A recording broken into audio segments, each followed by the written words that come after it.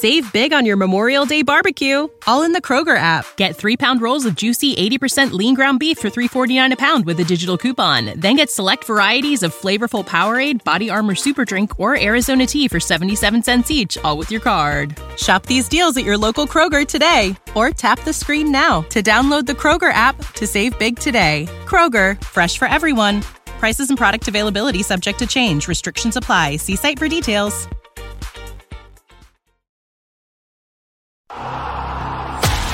Do you bleed green? Are you an ultimate Eagles football fan? Well, you're in the right place. Ready? This is Birds 365, hosted by the new Mac and Mac, Jody McDonald and John McMullen. Here we go! Who collectively have covered and talked about more than 50-plus years of Eagles football. Kick off your day with Birds 365. You'll get debate. We love to argue. You'll get the real story from inside the locker room. And you'll hear from some of the great football minds from around the region. You're about to become an Eagles insider. Get in the game. Join Jody Mack and Johnny Mack and join the football community that flocks to Birds 365. Birds 365 starts right now. Welcome to the NFL. Let's go! Let's go! Go!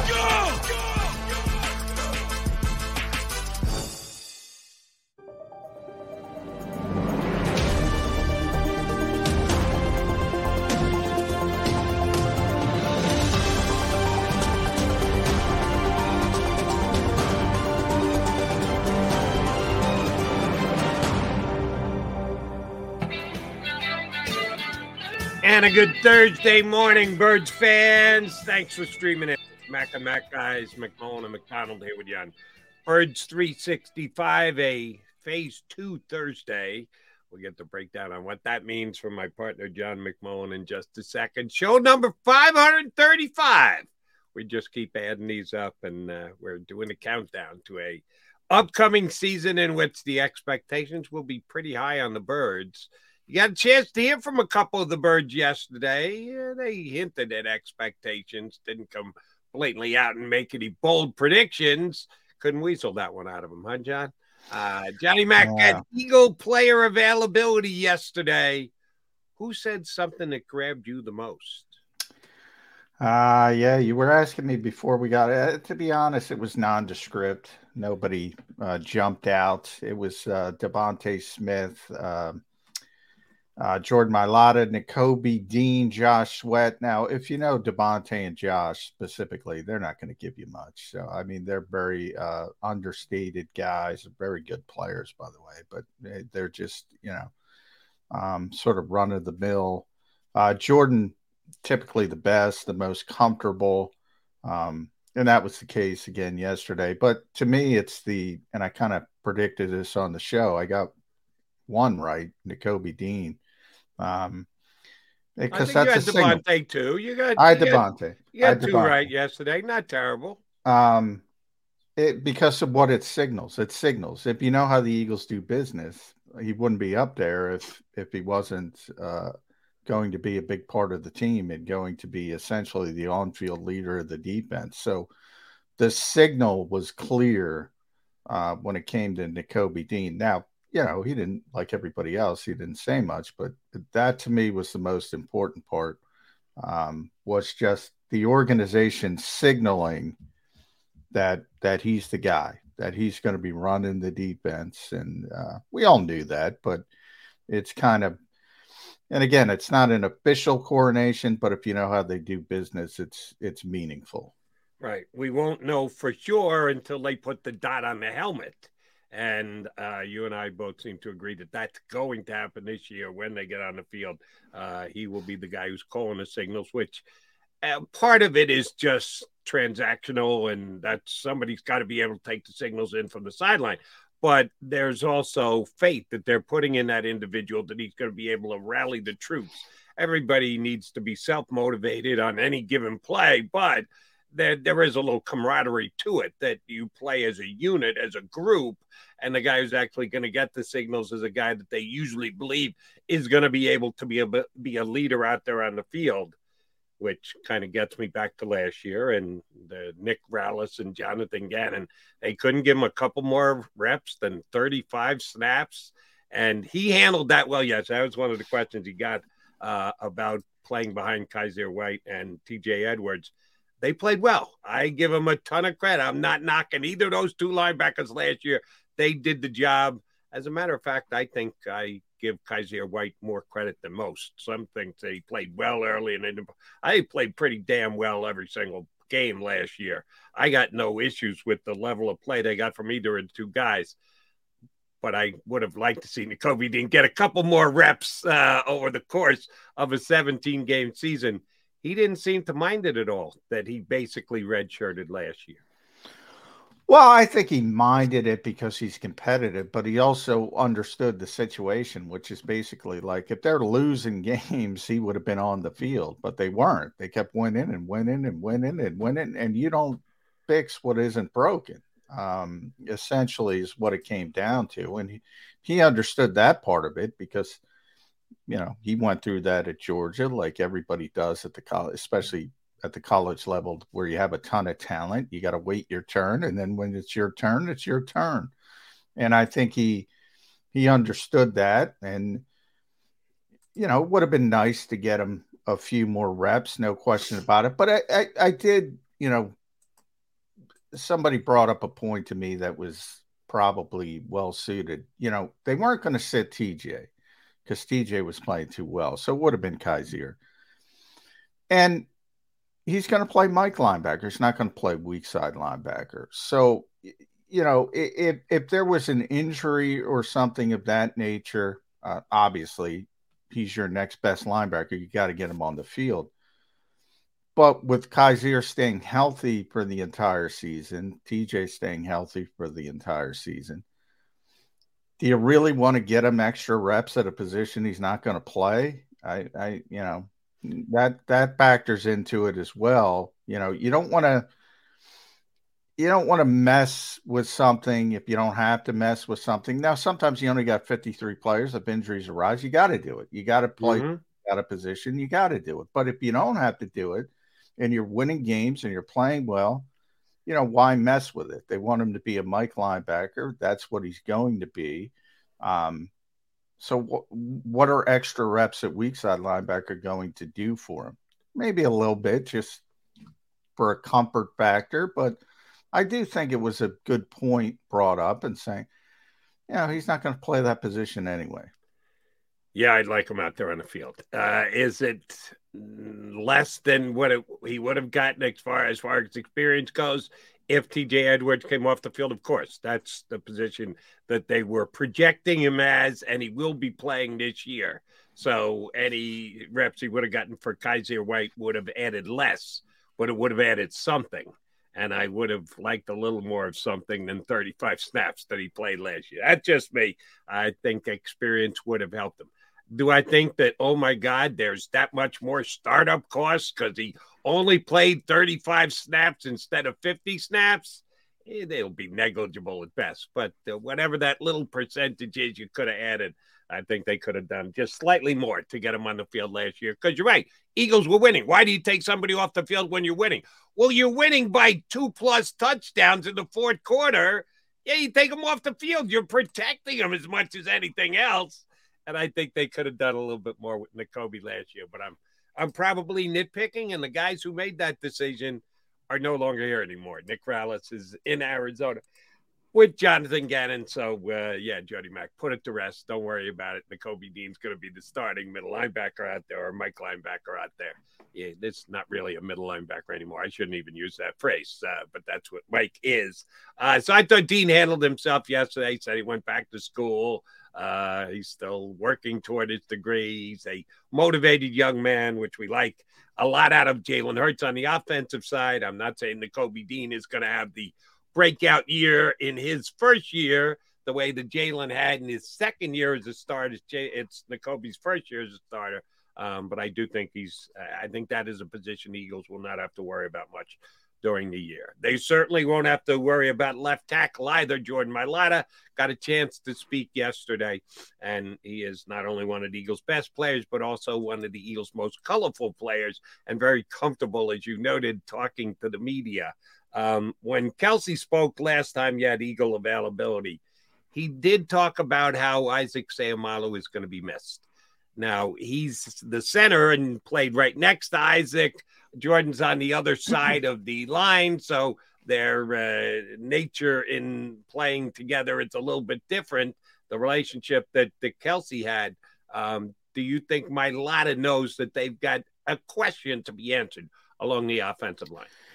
Yeah, I mean, everybody does, but they have so many options. I don't think anybody's too concerned about it. But part of that is Jeff Stoutland. You say, well, even if you can't get Cam Jurgens, even if he's not a natural guard and you got to wait for him to play center and you got to go to Tyler Steen, that's fine. And even if he has trouble catching on, moving outside from tackle to inside a guard as a rookie, you still have Jack Driscoll. You can always default to Jack Driscoll's already played the position and proven he can do it to a certain degree. You also have Sua Opeta. So, I mean, you have all these bodies, and they're working out DJ Fluker, who's played a ton inside a guard in the NFL. So, who knows? They might even bring him in. They have so many options. I don't think from that perspective. But yeah, from Jordan, I mean, remember Jordan at the beginning played next to Isaac. Isaac was a left guard before he got hurt, before he had the Lisfranc fracture. And then Landon Dickerson went over there and just took off, and then they moved him to right guard. So from his perspective, it's not as meaningful because him and Landon, thick as thieves on that left side, and they're just really good. I mean, you think about when Landon came in here, they didn't know each other. He's the best man at his wedding. He was talking about that. I mean, that's how close those two guys are. So, I mean, yeah, that's one where you just don't even worry about the left side of the Eagles' offensive line. But, yeah, replacing Isaac Seumalo, we've talked about. That's a bigger deal than people realize. Yeah, that's why I asked you the question. That's why I wondered what your read on Mailata was, that even though they're not side by side, he was a pretty damn important member of that Eagle offensive line. Yeah, and a well-respected one. I think he was far more well-respected inside the building than outside the building by fans and even media people. And then inside the offensive line room, even more than maybe in the organization. I mean, they love that guy, Isaac Seumalo. You've heard not only Jason but Lane Johnson talk about him, and but from Jordan and Landon's perspective, it's not as big a deal as it is from Lane and Jason's perspective. Now, the fact that the right guard, whomever it's going to be, is going to play in between Jason Kelsey and Lane Johnson, that's going to help them. So it's going to be fine, but it's not going to be Isaac Seumalo probably, at least early, certainly. And, oh, by the way, you ran down a couple of the candidates that they have that are going to attempt to replace Isaac Seumalo, seeing the draft pick, and Jurgens potentially moving to tackle, and Dixon and Opeta. A lot of choices. Drop-off is coming. Sorry to say, Eagle fans. Now their job is to minimize that drop-off. But they have at least acknowledged that it's a drop-off. I think so, since they are bringing in DJ Fluker. Really? A 10-year veteran who's been out of the league for 2 years. If you were good along the offensive line and you thought that you had all the bases covered and there was going to be no drop-off whatsoever, why would you bring in a guy who's been out of the NFL for 2 years? Well, hey, they didn't bring him in. They worked him out. He's been working out for a bunch of teams. They didn't sign him yet. Maybe they will. Now he has a history with Jeff Stoutland. He was at Alabama with Jeff Stoutland. That might explain it right there. He former first-round pick. He's played a lot. The most interesting thing to me is not. He wouldn't be being brought in here to compete for the right guard job. I think he'd be brought in here as depth, as a swing tackle. That's a position where they lost Andre Dillard, which nobody talks about because they think Andre stunk, but the Eagles didn't think Andre stunk. And the one interesting thing about Jordan Mailata, and this is why it's interesting, Zach Berman asked him, who's working behind you? And he kind of joked around and said, you want the depth chart, mate? Because the Eagles are taught not to give up anything.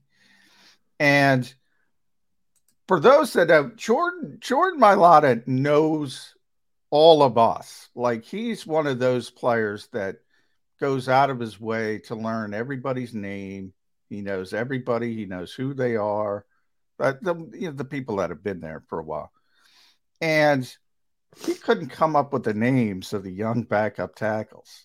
That I thought that because of what I know of Jordan, and like he works hard to connect with people, know people.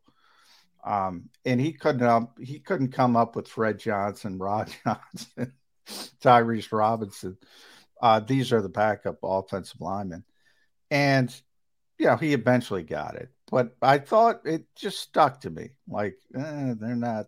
That probably means they're not opening eyes, is what you're telling us, Johnny Mac. Exactly. Maybe I'm reading too much into it, but I think that's probably why they're taking a look at DJ Fluker. He has played across the offensive line when he was playing 2 years ago. It's been a while. He played across the offensive line, everything, I think, except center. But he did play more time at right guard in the NFL than any other position. And as of right now, the Eagles do not have a returning starter at right guard. They do at their other four positions, but they don't at right guard. So Fluker is, by some stretch of the imagination, after 2 years sitting on the sidelines, down 25, 30 pounds. Oh, he's in great shape. He's in great shape. There's video. He's gotten himself in great shape. I don't know if he can still play, but he's been going the rounds. I'm sure somebody will give him an opportunity. And it could be, like I said, it could be Jeff Stoutland doing him a favor.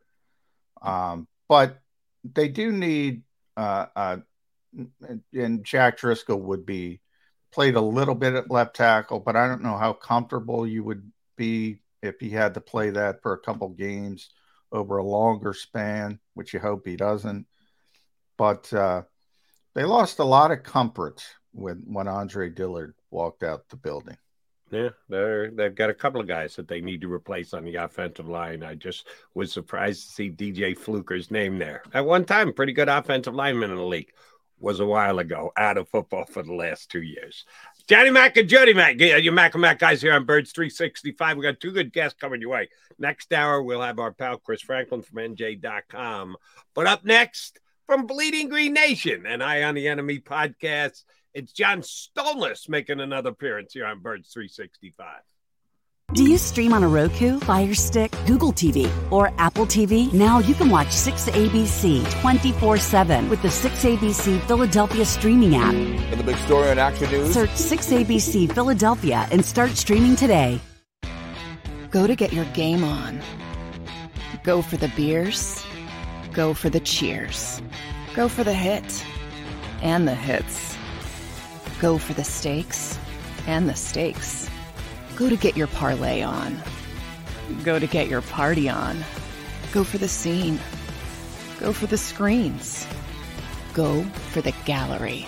Go for the win. Go to Ocean. Visit theoceanac.com to plan your visit. The greatest fans on earth. It's a bold statement, but would you expect anything less from Philadelphia? 58 years of heartache creates a toughness, a grit, a resolve not found in most. Sure, our prayers were answered, but now that we've had a taste, we're looking for more. Pondley Hockey, official partner of the Philadelphia Eagles.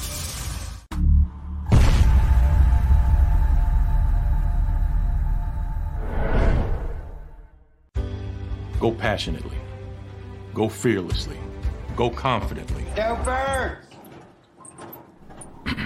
Go confidently towards your goals with First Trust, Philly's hometown bank for nearly 90 years, and the official bank of the Philadelphia Eagles. We're focused on getting you over the goal line. So go with conviction, go with trust, Go Birds! and go forward with us by your side. First Trust Bank, the official bank of Philadelphia Dreams. Oh, and go Birds. All right, did you know I was the Mommy Slam Dunk Champion? Really? Yes, really don't sound so surprised. Let's see it. Oh, you're ready. All right, here we go. Let's hear the crowd. So go to right, I go to left, fake a mom. Mama, go up, mama! She did it. Again? You can't avoid gravity, but United Healthcare can help you avoid financial surprises by helping you compare costs and doctor quality ratings. United Healthcare. Uh-huh.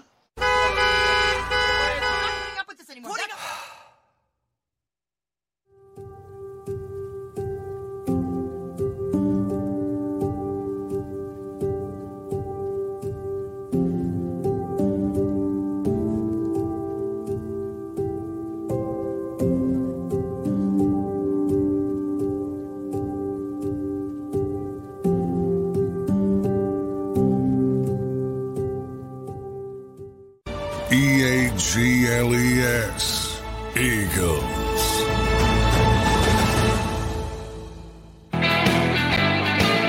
You've got John McMullen, Jody McDonald, and our buddy John Stolnis. So jump aboard. You read him on Bleeding Green Nation. You check out his podcast, Eye on the Enemy, one of the better Eagle podcasts around there. JS, been a couple of weeks. How's your off season going? Going good so far. You know, we're taking it easy, dipping our toe into it so far, but, you know, making it happen. Okay, since Trey Turner at least put a smile on your face. Yeah, there we go. Yeah, for one day at least, right? Exactly. I saw Season Saber. Are we going that far, John? I would say maybe season altering. I think I'm ready to go maybe there, but season saving, it's still May. I like that's the what altering I thought. aspect. I said that's kind of early, but yeah, well, you know, get excited. John, your last, either your last post or one of your most recent posts talked about the Eagles being very popular this year. Explain what you meant by that.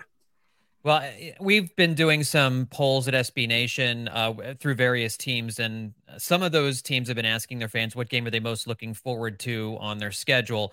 And we pointed to one from the New England Patriots where they listed about, and I think roughly a third of the fans, and it was by far the number one vote, had the Eagles as the opponent they're most looking forward to seeing at their home stadium this year. And as you look around the league and you see how popular the team has become, I know in a lot of cases the Eagles are seen as the heel of the NFL right now for whatever reason, but they're the team that everybody's gunning for in the NFC. They've got stars littered throughout the roster. And it dawned on me, this is going to be one of the most popular teams in the NFL. I mean, I can think you could reasonably assume that Kansas City Chiefs might be a little bit higher on the list, given the fact we're looking at a potential dynasty there. But with the way the Eagles played in the Super Bowl, all of the noise they've made in the offseason, with all the additions that they've brought in, the draft that they had, the fan bases might not like the result at the end of the games, because I think the Eagles are going to be favored in a vast majority of their games this year. But you talk about an entertaining team, an entertaining product to come into your stadium. Teams are going to be looking at the Eagles as a measuring stick, and the fan bases are going to want to see how their teams measure up to the Eagles. And so I think if you look at fan bases throughout the NFL, the Eagles coming into their home stadium, that's going to be a marquee ticket all season long. Yeah, I agree with that. There's Jody asked me, probably from your piece, you asked me that earlier in the week, why are the Eagles going to be heels? And I agree, the Eagles are going to be heels, but it depends on your definition. Look, fan bases outside the Delaware Valley can't stand the Eagles fan base. It's got nothing to do with the popularity of the team. So they're always heels. That's how I kind of look at it. Now, from a media perspective, the Eagles are going to be extremely popular because they're going to be a very good team, bunch of good guys. We're just talking about Jordan Mailata. We know Jason Kelce, Jalen Hurts. Hard not to like these guys. They do things the right way. So I think it's kind of, a sliding spectrum. I think there's a lot of respect for this organization around the league. People keep pilfering from it when they can. All of that stuff is good. But I think they're always heels, John. Always, but that has nothing to do with the team or the organization. No, but I think there's a sense that maybe Howie Roseman is getting a little overhyped. I think we saw some reports like that. Other GMs are jealous of that. Sure. But I will say the heel aspect of the Eagles, I think, is Nick Sirianni, because I think he rubbed a lot of other teams' fans the wrong way when the Eagles were running up those big scores against the Giants and 49ers, kind of preening to the camera a little bit. We loved it, but I think a lot of the other fan bases didn't love that so much. And in the Super Bowl, when the Eagles thought that they were going to have that Devontae Smith catch overturned, and that that he's waving for the Chiefs to come on down the field. And remember, Jalen Hurts had to kind of slap his hand down. It's like, would you stop? Kind of a thing. I think the idea here is that Nick Sirianni is playing into the heel aspect a little bit, and they're having fun with it. I think for the Eagles, it's fun. Just like the Dallas Cowboys were the heels of the NFL for so long. I forgot about that. That was straight. Yeah, I forgot about that. Now at the time, I'm like, the 24-year-old is more mature than the head coach. Oh yeah, right. Yeah, you're right. Nick Sirianni. I think I mentioned that. Yeah, he's a heel, no question about it. Outside the Delaware Valley, but because I mean, yay. And by the way, I have no problem with it. I always say. When the NFL toggles back and forth between touchdown celebrations, I never care about touchdown. I'm like, stop it. If you're upset about it, stop it. Don't let them get in the end zone. That to me. So I have no problem with anybody celebrating success. But you're right. Nick rubs people the wrong way. And that's part of it. Yeah, that's definitely part of it as well. Overall, though, the team is very likable, I think. The players, a few here and there, but everybody's got a few. But when you talk about the core, again, the Jalen Hurts, the Kelce's, the Lane Johnsons, the Brandon Grahams, how do you not like those guys? Yeah, I mean, those guys are all very popular veterans, respected guys throughout the locker room. Jalen Hurts, everybody wants to play with Jalen Hurts. That's the thing around the league, is anytime you hear anybody say anything about Jalen Hurts. I mean, have you ever heard anyone say one negative thing about Jalen Hurts or Brandon Graham or Jason Kelce or all these guys that you mentioned? Not off the field. On the field, right. We all thought, because I get this every day, John, because evidently I'm the only one who said Jalen Hurts was not going to be a superstar quarterback. I can't believe you never believed, John. Please, can't believe it to this day. Everybody had that locked down. I'm so surprised. I missed it at the time, but in truth, there were about two of us that did, of which I'm one, and I had said superstar. There's Jody. But there was two like the draft pick. Everybody else hated it, but somehow, amazingly, after an MVP year, everyone loved it. Everybody knew he was going to be a superstar. Stop it. Yeah, I've never doubted it for 1 second in my life. Always loved the draft pick. Never. And by the way, somehow they have tied themselves in the pretzel to convince themselves that Howie was fleecing. He was fleecing us. He was fooling us. He always knew. That was all media driven, John, that the Eagles were kicking the tires on Deshaun Watson and Russell Wilson. This is all news to me, but I get it every day. Every day. Everybody knew Jalen Hurts was going to be a superstar. It's amazing. I thought it was going to be tougher to replace Andy Waddle, but all you got to do is take anybody from the fan base and you get personnel geniuses all over the place. But I digress. The group as a whole is, as I said, very likable. But it all comes down to success. Let's be honest. They're good. Mm-hmm. That's why, that's part of the likability factor. If you start, and we brought it up a little bit with Nick Sirianni, you're not mugging for the camera if you're losing by 2 touchdowns. Brandon Graham is famous personality. He's smart enough to understand he's got to temper it if things aren't going well. We've seen it. He's been around so long. He's been on good teams. He's been on bad teams.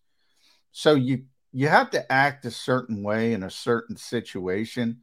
But I think this team is very understanding, and I think it goes back to that core four. How important is those guys? And I throw Fletcher Cox in there as well. And I think Fletcher might be more important this year than ever before because of Jalen Carter. But overall, how important is that core four? I think they're very important. I think they provide a level of comfort and stability, certainly for the coaching staff. I think you have a general idea what kind of production you're going to get from those guys. It may not be superstar level production anymore, but Brandon Graham certainly, his first career double-digit sack season. It's kind of an interesting time for it to happen at this stage in his career. He's clearly still got something. All these guys, Lane Johnson is still the best, maybe offensive lineman in football. Jason Kelsey is still a top 3 center in football, if not the best. And so not only do they need those guys all on the field in a lot of cases, they just provide that stability to the locker room. And with all of these guys coming in from Georgia, you'd worry about the cliques forming in the club, in the locker room and all that stuff. And I don't think that's going to happen because these guys run the show. These guys run the locker room, and they're high integrity guys. They're guys who have won a Super Bowl before. They've been to a second one. They know what a team is supposed to do to get ready for a football season, to stay ready throughout the season. And I don't think you can underestimate how important it is when you're transitioning from one Super Bowl era to potentially another Super Bowl era, that you have these guys from the previous one to help the guys for maybe the next generation to build a career, and they can see how things are done. So I think it's really important that those guys all re-signed. And I don't know that any of them are going to be here after 2023. So this is a season where they need to do their mentoring, and the young guys can watch these guys, and hopefully they get one more ride to glory out of them. But it's really important that they're here. Knowing full well that I might be risking the ire of Eagle fans for pointing out that they're not great at every position on the field, let me sarcastically ask Nicholas Morrow, All-Pro or just Pro Bowl? Because we know Nakobe Dean is stepping in as a rookie and going to be All-Pro. So that's not even a question. But Nicholas Morrow, All-Pro or Pro Bowl?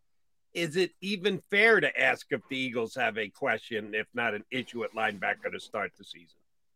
Yeah, the linebacker position worries me. And it's something that's a position that's always worried me. I love linebacker play. I think we've seen that the most important aspect of the defense is certainly the line, getting to the quarterback and good cornerback play. But I really feel like if you have a playmaker at linebacker, you can do a lot of things. You can be really dangerous, especially in the middle of the field, which is where we saw teams attack the Eagles last year. When teams were successful going after the Eagles, it was in the middle of the defense. It was in the middle of the field, targeting the tight ends, going up against the Eagles linebackers. And I hope Nakobe Dean is ready to take that step and to be an impact player on the defense, but I'm not at all a believer in Nicholas Morrow. And I still believe that there's time to find something better, for something else to shake loose, for somebody to get released late in the offseason, or for a training camp trade to be made like we saw last year.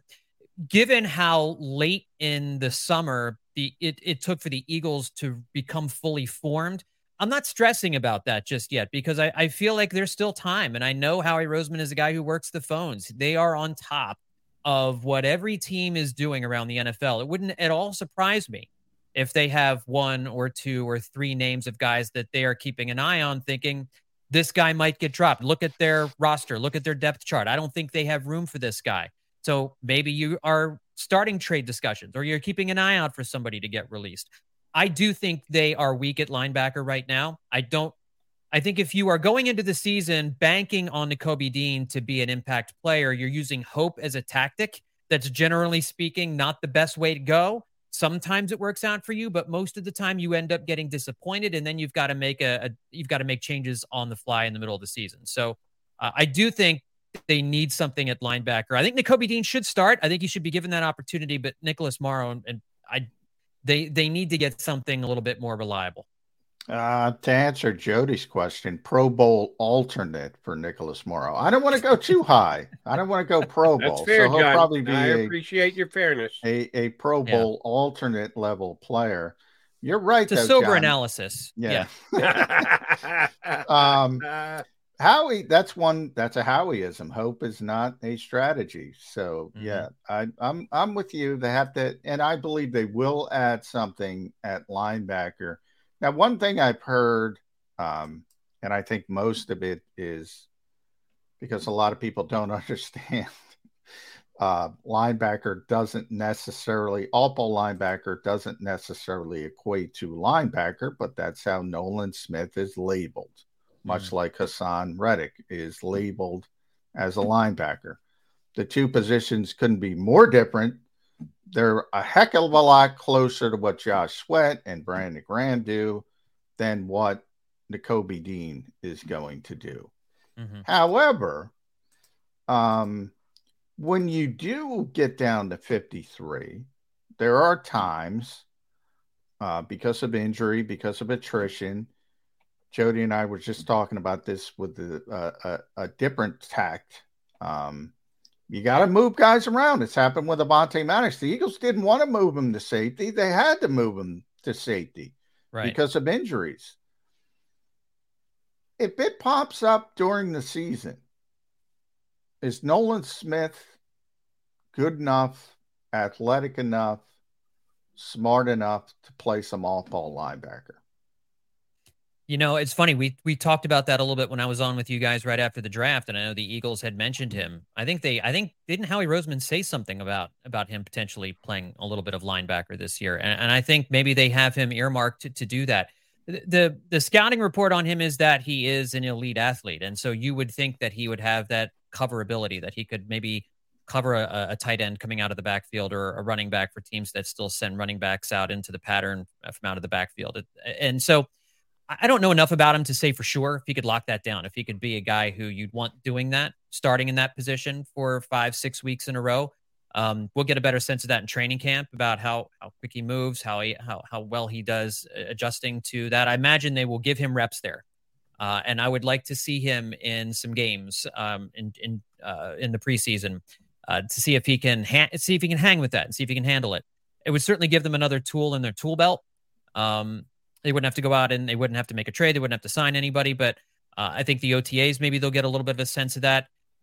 I don't love the idea. I'd rather see him just pin his ears back and be a pass rusher, which is, I think, what they drafted him for. It's what he did best in college. But like you said, at the NFL level, when you've got a full roster and you've got lots of players everywhere, he might be more useful to them in his rookie season, and he might get more playing time as a linebacker rather than as an edge rusher. And maybe you can use him in both ways. So it's nice to have some guys who are athletic enough that you could think about doing something like that. And I think he's one of them.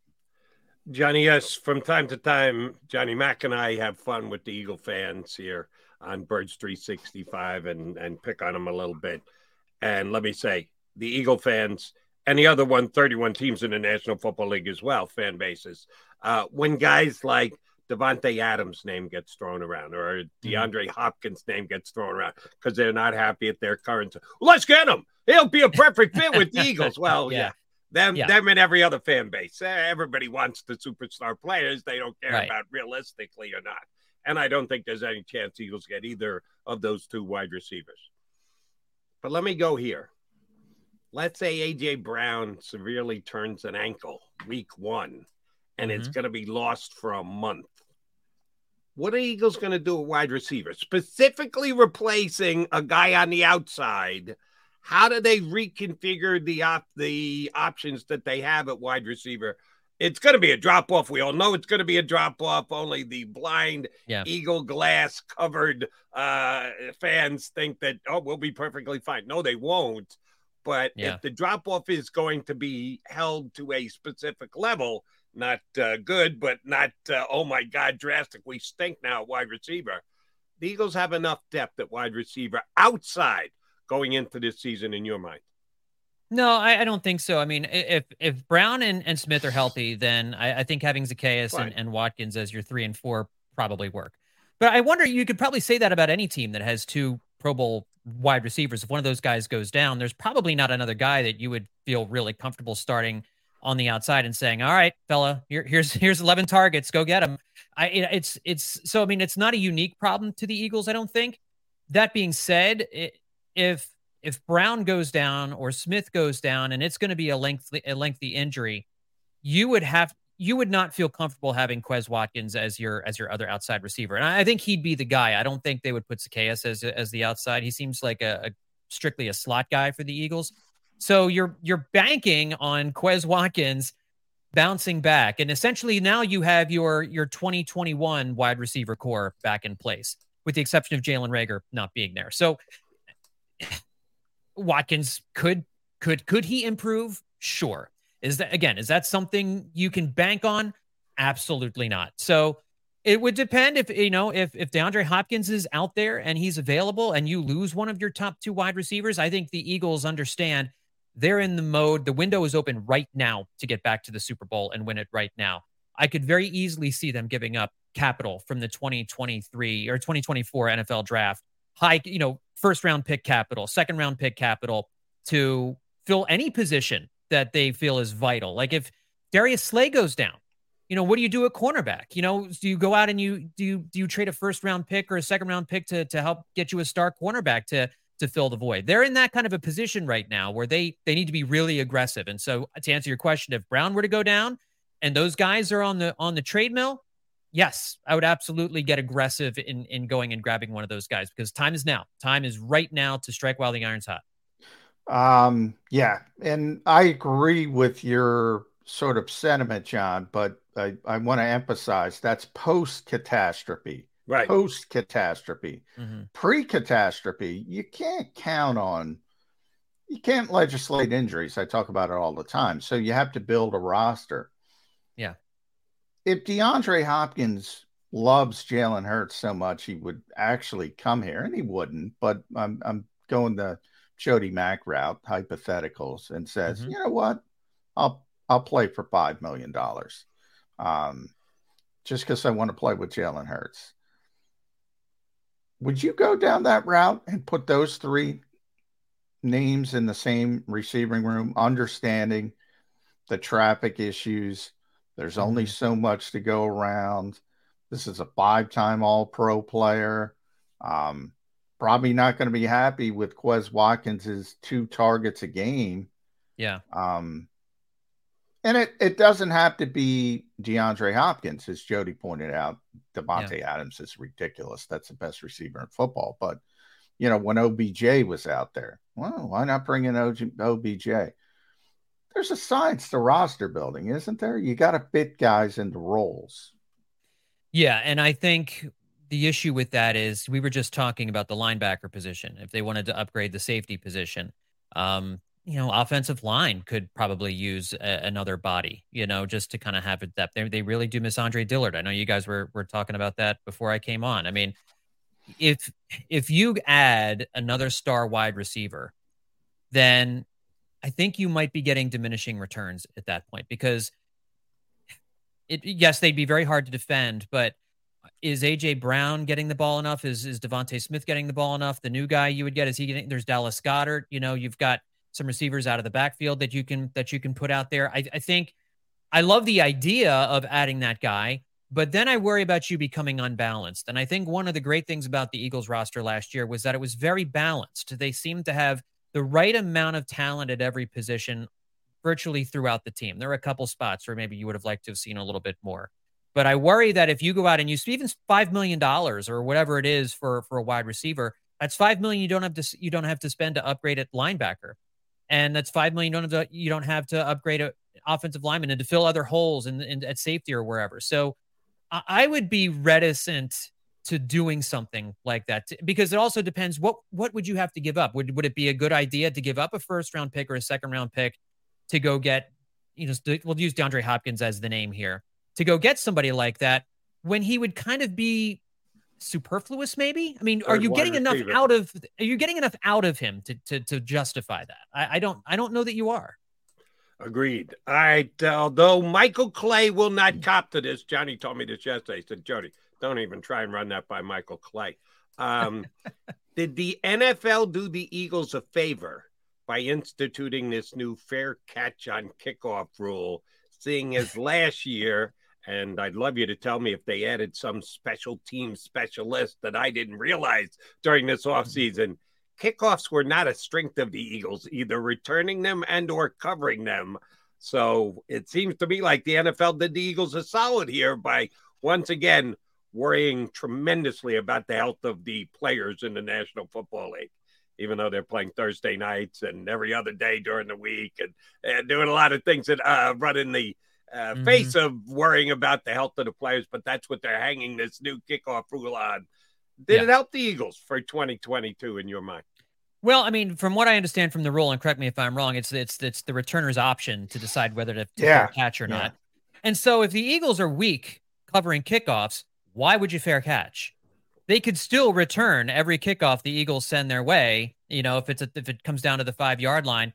Until the Eagles show they can stop somebody from returning kickoffs, I wouldn't fair catch kickoffs. I would keep running them back. I'd run them, because the Eagles had a real hard time getting guys inside the 25 last year.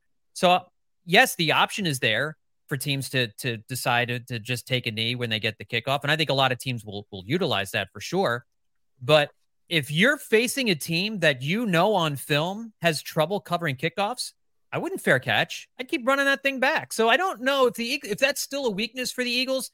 I don't think it's going to impact their ability to improve in special teams and in the kick return game, the kick coverage game, because they could continue to be bad at it and teams could continue to exploit that weakness. Yeah. There's always unintended consequences. And you might start feeling a little bit haughty and say, you know what, let's mortar kick this. Let's pin them down inside the 25. Try to get them to make that decision. Maybe they make the wrong decision. But if you can't cover, as John pointed out, you can't cover. And whether it's Cordero Patterson or some rookie, you can't cover. You can't cover. So they better get. Who's the guy from the Patriots again, Johnny, that you like? Oh, Marcus Jones. Yeah, I love. I wanted him on. I wanted the Eagles to draft him. Tremendous returner. He'll get to see him week 1. Yeah. But overall, I want to talk about your reaction to that rule from the NFL's perspective, because every single, literally 32-0, every single one of them, special teams coordinator said, no, we shouldn't do this. Roger Goodell pushed it through.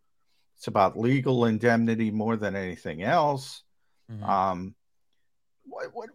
is the NFL's end game as far as the kickoff? Do you think we're just en route to where it's going to be banned, or they're trying to save it in some form while protecting the glorious owners and having to pay out in some kind of legal settlement down the road?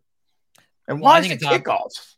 Why only kickoffs? Yeah. Well, I mean, because it's kickoffs, because that's one thing you can control. Like on a punt, teams have to, unless you're going to allow somebody to throw a football downfield like you do in street football, when it's 4th down, that's really the only course. They can't ban the punt. I don't know what you do unless you just make teams go for it. Make them go for it. Force them to go for it. Yeah. And I think that would be too radical a shift for even the NFL. But with the kickoffs, that's something you can do away with. You can just say, I think what they're trying to do is thread the needle here. I think they're trying to avoid brain injuries. I think they're trying to cut down on the number of injuries out on the field, even if it's not head injuries, guys colliding. They're trying to avoid as much as possible guys running full steam into each other from 40 yards away.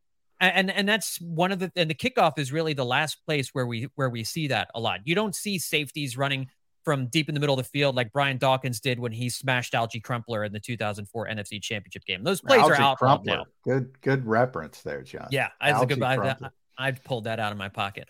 But yeah, no, it's funny because the NFL used to be about that, right? Those collision hits, the Sheldon Brown on Reggie Bush hit in the Saints playoff game. The NFL used to really pump those things up, and now they're fleeing from that because of the brain injury issues, and it's understandable. Indemnity is one thing. They want to keep players healthy. They want to keep players safe. I think the DeMar Hamlin situation last year, even though that didn't happen on a special teams play, they want to avoid having another instance like that on the field. And as rare as that is, and as unlikely as that is, they want to just kind of eliminate all that kind of stuff. So I don't think they're ready to just do away with it, but I do think it's a step in that direction. And I I kind of believe that probably in 5 or 10 years after a touchdown or a field goal, you're just going to see teams put the ball on the 25-yard line and go and just get rid of the kickoffs entirely. And then I don't know what special teams coaches are going to do for a living. Was it you, Jody, who brought up yesterday commercial breaks, though? They can't get rid of those commercial breaks. They'd still be there. It takes time to walk the ball all the way down to the 25-yard line. That's true. Instruct your officials, saunter when you're out there, guys. We got to get CBS, NBC, Fox. They're hey, you guys remember Algie's brother? There was another Crumpler. Great name, by the way. Yeah, I don't. Carlester Crumpler. You really? Remember him? Wow. No, I do not. That's a good pull. I thought Algie's brother was Moss, but that's just a scientific Carlester Crumpler. Yes. All right, Johnny, I need a prediction from you, crystal ball, tea leaf type thing. Week 13, Eagles 49ers, Lincoln Financial Field. As of now, it's scheduled for Fox at 4:30 or 4:25, whatever, John. If it's not 1 o'clock, John McMullen's not happy about it. Let me suggest there is a chance that the time is moved. Okay. They really bend over backwards for their new billion-dollar pals at Amazon and let them select that for a Thursday earlier in the week game, or maybe a more logical movement to Sunday night rather than 4:25, 8:30 to NBC, because I don't need to even look at the rest of the schedule. There's not a game on there that's going to be better than 49ers Eagles. And if NBC has got the ability to do so, they go, oh, yeah, give us Eagles 49ers. When we know where, but when, what day and or time will 49ers Eagles week 13 be played? I look at the, you mentioned the money. Amazon Prime, certainly. It's a nice extra little boatload of cash for the NFL. Big boat. NBC. Big boat. But I say, if that's a big boat, NBC is a Carnival cruise ship, right? That's a monster. And they're going to win out. If they want the game on Sunday night, it's going to be on Sunday night. Or if ESPN wants the game on Monday night, it's going to be on Monday night. And I think it's far more likely that I think people would lose their minds if that game got shifted to a Thursday, because you don't want those two teams in this marquee matchup playing on a short week where, maybe there are some key players who are nursing injuries. You don't want them to have to miss that game in order to squeeze it in on a Thursday night to satisfy Amazon Prime. So no, I think if they move that game, if that game gets flexed, I think it gets flexed to a Sunday night or a Monday night to really showcase those players and get the maximum number of eyeballs on that game as possible. Yeah, I think I have to check it in the break. Albert Breer had a good schedule report there, and one of the issues with the schedule was, and why it took so long and they weren't publicizing it like normal, because they had so many masters to serve now, and everybody they got to make everybody happy. And as you mentioned, John, the status of Amazon, it's big, but it's not NBC. I believe that's one game that Fox fought for and protected. So I don't think they're moving it at all from that perspective. I think there were certain games that they locked in for everybody, Fox, CBS, and NBC. I believe that's one of them, not 100%, but I think that's one Albert reported on. So there's going to be, when we think about flex scheduling, there's going to be games that you might look at and say, well, this is a big game. They got to move it. But they're not going to be able to move it because they promised it to said network. And kind of want to expand that out to ask you this, John.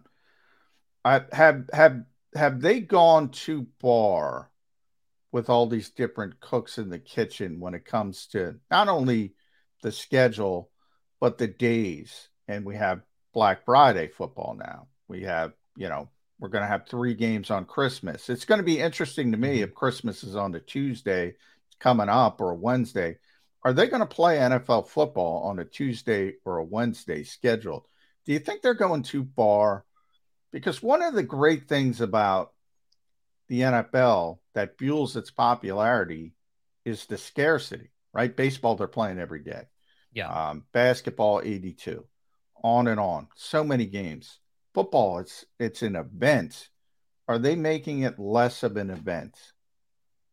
I think they are. I think it's a recognition, though, of changing viewing patterns. I think you're seeing younger generations. They don't go to the TV on a Sunday afternoon and sit for 3 hours and watch a game anymore. A lot of times they are, they're playing video games or they're out with friends or whatever. And so it's I think the NFL at some point is going to try and have football on every day in some capacity, which is brutal. And I don't know how that would possibly work, but they're certainly trying to get it on as many days of the week as possible right now. I think universally, aside from having something to watch on Thursdays, everybody understands that Thursday night football is just kind of a bad idea, with the exception of on Thanksgiving. So, but yet it's here and it's here to stay and it's growing. The Saturday games at the end of the year when college football goes away are awesome. I love those. I've always loved that. Some NFL on Saturday. That's a fantastic idea that should never go away. But like you mentioned, if Christmas is on a Tuesday or a Wednesday, they should not be playing football on Christmas or Christmas Eve unless it falls on a Sunday or a Monday. Maybe a Saturday. If Christmas falls on a Saturday, sure, you could put a Christmas game on Saturday as families around the TV. That's fine. But all of this stuff in the middle of the week, it just wrecks players. You hear players talk about it, and you guys know this. It's awful for players. They don't want to be playing on Thursday. They don't want to be playing on Friday. So I think they are trying to dip into these different markets, these different streaming services, understanding that people are catching sports in shorter bites on different platforms, on the go, on tablets, all these different kinds of things. And they're experimenting right now with a lot of different things. And we might not see Black Friday games after this if it doesn't work out, but everybody loves the NFL. Everybody's hungry for the NFL and they want it all the time.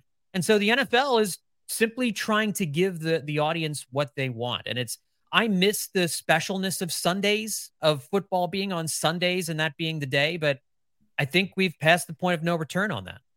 All right, last one for me, John, and this is under the umbrella of SB Nation.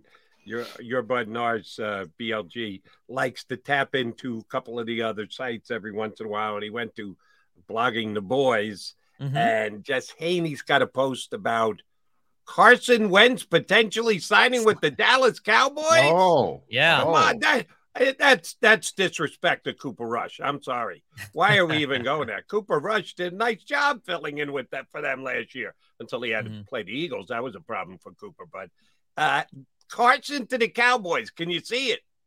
I can't. No. I mean, after all those years of Carson versus Dak, right? Are we gonna have now Carson submits to Dak? Cunningham did end up with a star in his helmet. He did, but here's the thing, though. I think you're right about Cooper Rush. When you're looking for a backup quarterback, what you want is a guy who's not going to make waves, right? You want a capable quarterback who can come in and win 3 or 4 games for you, 5 games for you, win like 3 out of 5, just to kind of get you through a rough patch when your starting quarterback is out. And I don't know what people still see in Carson Wentz that makes them think he can even be an effective backup quarterback.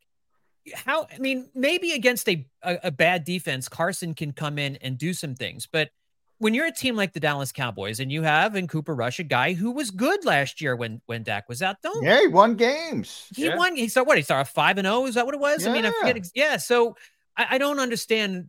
It wouldn't make any sense to me. Like, don't rock the boat. Because Carson says he's ready for a reduced role, or seems to be indicating he's ready for a reduced role. Nobody's starting. He's not going to be a starting quarterback. So, but it makes more sense for him to go to a team where he could slide into a starting spot if a quarterback struggles. So he should be eyeing teams that have quarterback issues, that have a lot of uncertainty at the quarterback position, and go sign there if he can find a team that wants to do that. And aside from Jerry Jones just seeing a bright, shiny object and deciding, oh, maybe we can fix Carson Wentz, I don't see it making any sense for him to go to Dallas. I wouldn't care as an Eagles fan. I've kind of washed my hands of the Carson Wentz era. He was great for a time while he was here. And if he plays for Dallas, it's not going to bother me at all. But it doesn't make sense logically from a production standpoint.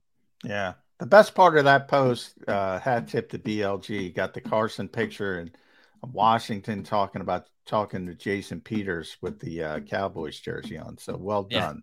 Yeah. From BLG. At John Stolnis, Make sure you follow John on Twitter. Does a tremendous job at Bleeding Green Nation.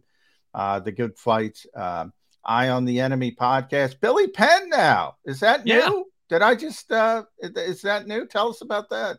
Yeah, so the Phillies podcast I do, Hittin' Season, we've teamed up with WHYY and Billy Penn. Billy Penn is hosting our Phillies podcasts now. So nice. Yeah. So billypenn.com/Hittin' Season is our landing page there, and all of our Phillies podcasts are right there. Awesome. Johnny, great stuff. Always good to catch up with you, bud. Continue to enjoy your off season. We'll be getting you back on in a couple of weeks. Thanks, bud.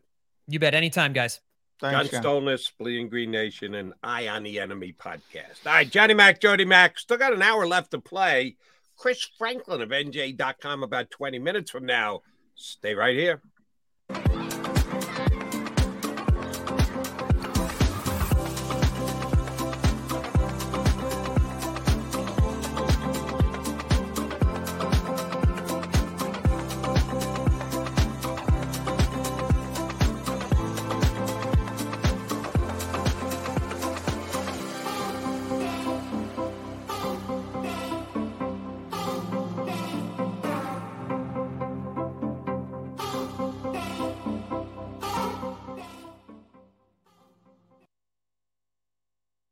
Heading down the shore, have a ball once more.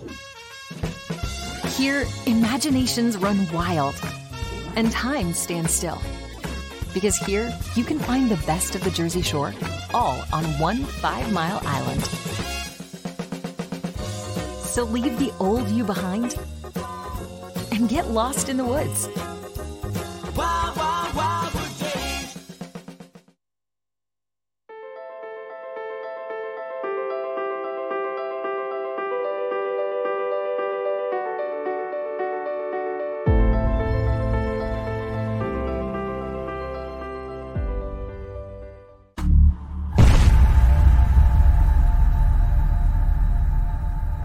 Save big on your Memorial Day barbecue, all in the Kroger app. Get 3-pound rolls of juicy 80% lean ground beef for $3.49 a pound with a digital coupon. Then get select varieties of flavorful Powerade, Body Armor Super Drink, or Arizona tea for 77 cents each, all with your card. Shop these deals at your local Kroger today, or tap the screen now to download the Kroger app to save big today. Kroger, fresh for everyone. Prices and product availability subject to change. Restrictions apply. See site for details. Score and save in southeastern PA and Delaware with Colony Pools this football season, and let the experts close your pool with a custom Merlin safety cover in green for the birds. And if you join our Winter Watch team, we'll give you another 20% off, and Colony Pools will handle it all. Keep your tiles on your pool, not in your pool. Fly with Colony right now, birds fans. Visit flywithcolony.com. Hi everybody, my name's Jason Lombardi. I'm an inspector at DryTech. At DryTech we offer 3 major services, the first one being basement waterproofing. The second service we offer is foundation and structural repairs. And then the third service that we offer is mold remediation. If you feel you are having a waterproofing issue, give DryTech a call or check us out online.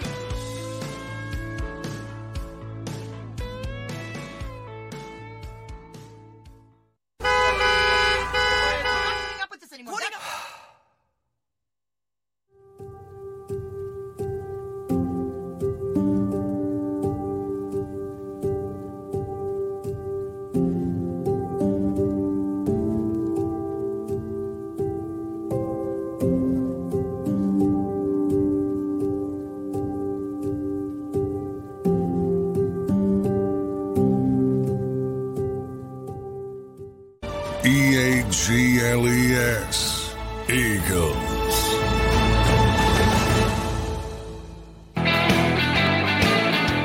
John McMullen, Jody McDonald, Mac here with you on Birds 365, the Thursday before Memorial Day weekend, which we found out yesterday. We will be off here on Birds 365 on Memorial Day.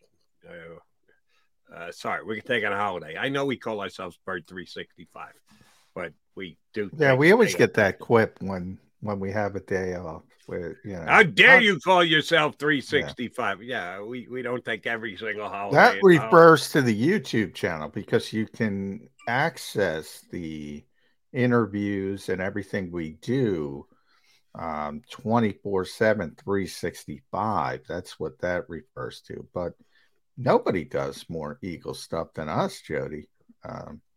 Nobody. Yeah, but how dare you take Memorial Day off, John McMullen? Shame on you. Yeah, we'll be off on Monday. Hopefully everybody is enjoying their Memorial Day weekend. And as a matter of fact, yours truly is going to be off tomorrow. When long weekends hit, guys like me, Mr. Fill in part-time on the radio, I get extra work. So yours truly will be on WIP tomorrow morning, filling in for John Ritchie, ex-Eagle John Ritchie. So they got an Eagle Birds 365 guy filling in for a former Eagle.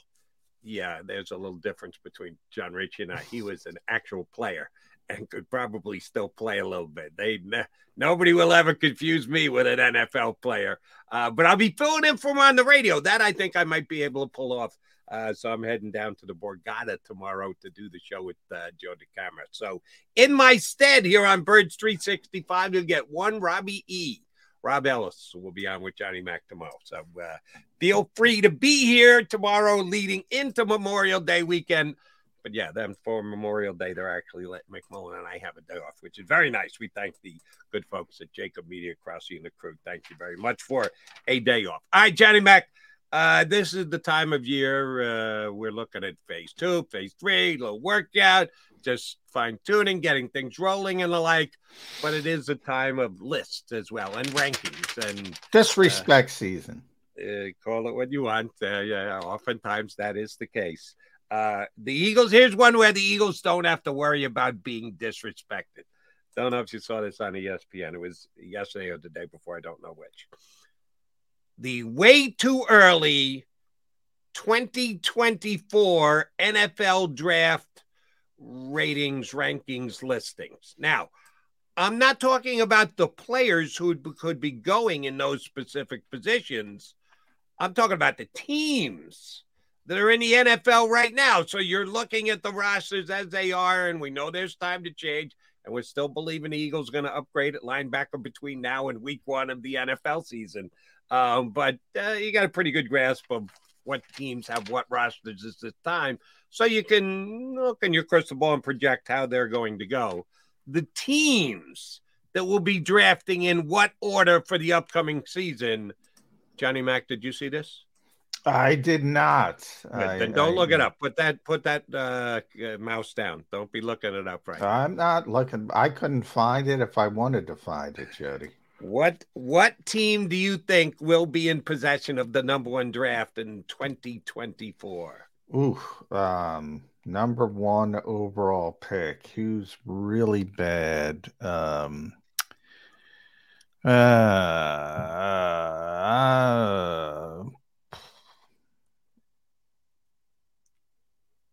mean, come on, say it. You know who it is. I don't know who it is. You do know who it is. It might pain you to say it, but you know who it is. Really? I don't know where you're going. I'm thinking. I'm trying to think of the Eagles' schedule and who the two teams. Oh, the Eagles are playing this team. Oh, all right. Arizona. That would be correct. Your boy, Jonathan Gannon, first-year head coach of the Arizona Cardinals, will have the worst record in the National Football League. Yeah, that's possible. Tampa Bay. That's incredible disrespect to Kyler Murray. But we don't know when Kyler's going to be back. Right. If the assumption is that's an interesting conversation for me, because it seems like everybody's like, I forget who you mentioned. We had a disrespect season list yesterday you brought up where it was ranking the quarterbacks. PFF, Sam Munson's list. On his 7th. And he assumed that Colt McCoy is going to be the starter, so he rated Colt McCoy, but he assumed Brock Purdy is going to be the starter, so he rated Brock Purdy. I don't get why the assumption, well, Kyler's not going to play, but Brock's going to play. That's number one. But number two is, boy, people are disrespecting Kyler Murray. He is talented. And I feel like people are off his bandwagon before the injury, number one.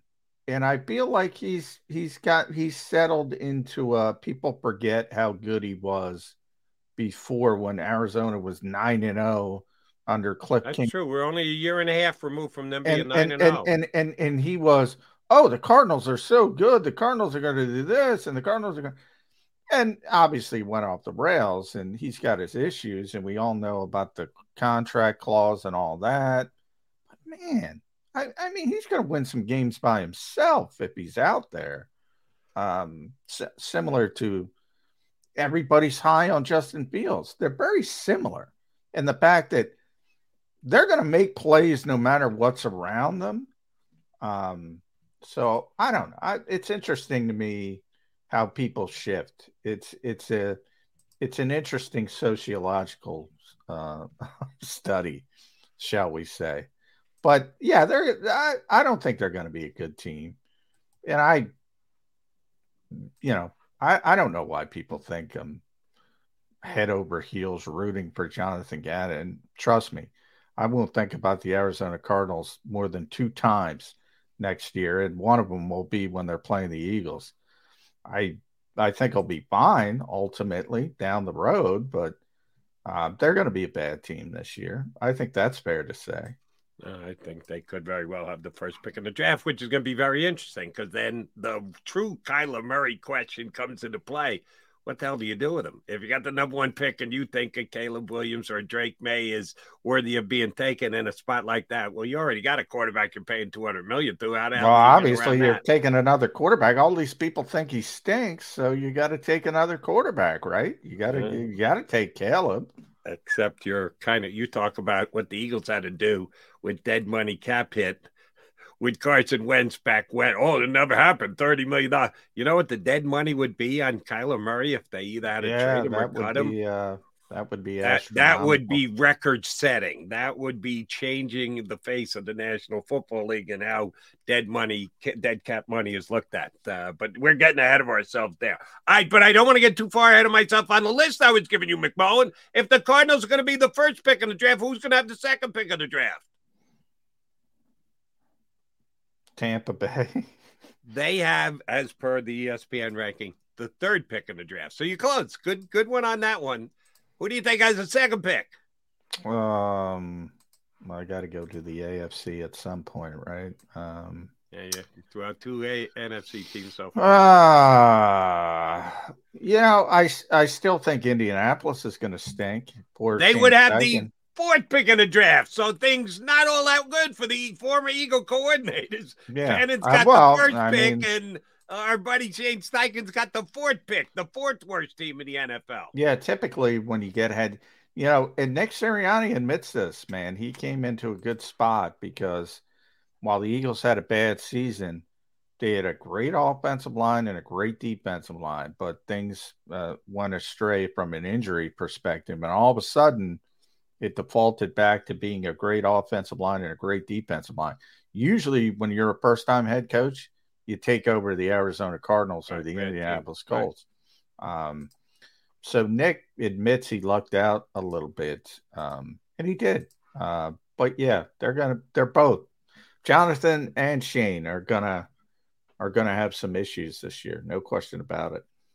But you still haven't given me the team that's going to have the second overall pick in the NFL draft. Oh, I thought we got him. No. It's not Tampa. It's Bucks not. Are 3, Colts are 4, Cardinals are 1, someone at 2. You haven't told me yet, Johnny Mac. Chicago's still going to stink. Trying to think of the stinky teams. They would be number 10. 10. Much improvement from the Bears from 1 to 10. Yeah, they still stink. Atlanta still stinks. Falcons, they don't even have in the top 10. They think Falcons are going to be outside the top 10 picks. God, yeah. Who is this, by the way? Do we know? ESPN. I forget who the It was like you corrected me yesterday for labeling the quarterback rankings for Pro Football Focus, which is hey, no, it's one guy who's doing it. Damn it, I forget who the ESPN guy was, who they asked to do it. Tennessee stinks. Did they throw them in? Tennessee is in the top 10. They got them at number 7. Yeah, I'm trying. At number 6. Wow. Tennessee's I could see some Washington hate because of Sam Howell. The Washington Commanders are scheduled to pick, at least as per this prediction, 8th in the upcoming draft. Who am I missing that is this bad? Another one of those new head coaches who that's the reason why he got the job, because they were a bad football team and they'll probably be bad again this year. I'm drawing a blank. Give it to me. I'm drawing a complete blank. Here's the funny part about it. The Arizona Cardinals will have the first pick in the draft, and according to this prediction, the Arizona Cardinals will have the second pick in the draft because they've got the Houston Texans first round select. Oh, yeah, Houston. I should have, yeah. So the Cardinals would have the first pick in the draft and the second pick in the draft because they traded down last year to let Houston move up and get higher in this past draft. That's pretty damn good. Your boy Jonathan Gannon might suffer this year coming into this season, but there could be benefits at the end of it. If you got the first pick in the draft and the second pick in the draft, man, you can do some wheeling dealing up there. You could get Caleb Williams and Marvin Harrison Jr. in one fell swoop.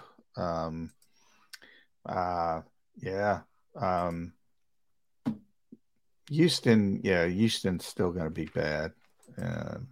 It's interesting. But, that's why they call those things way too early drafts. I mean, right. Somebody's going to be better than we expect. Somebody's going to be worse than we expect.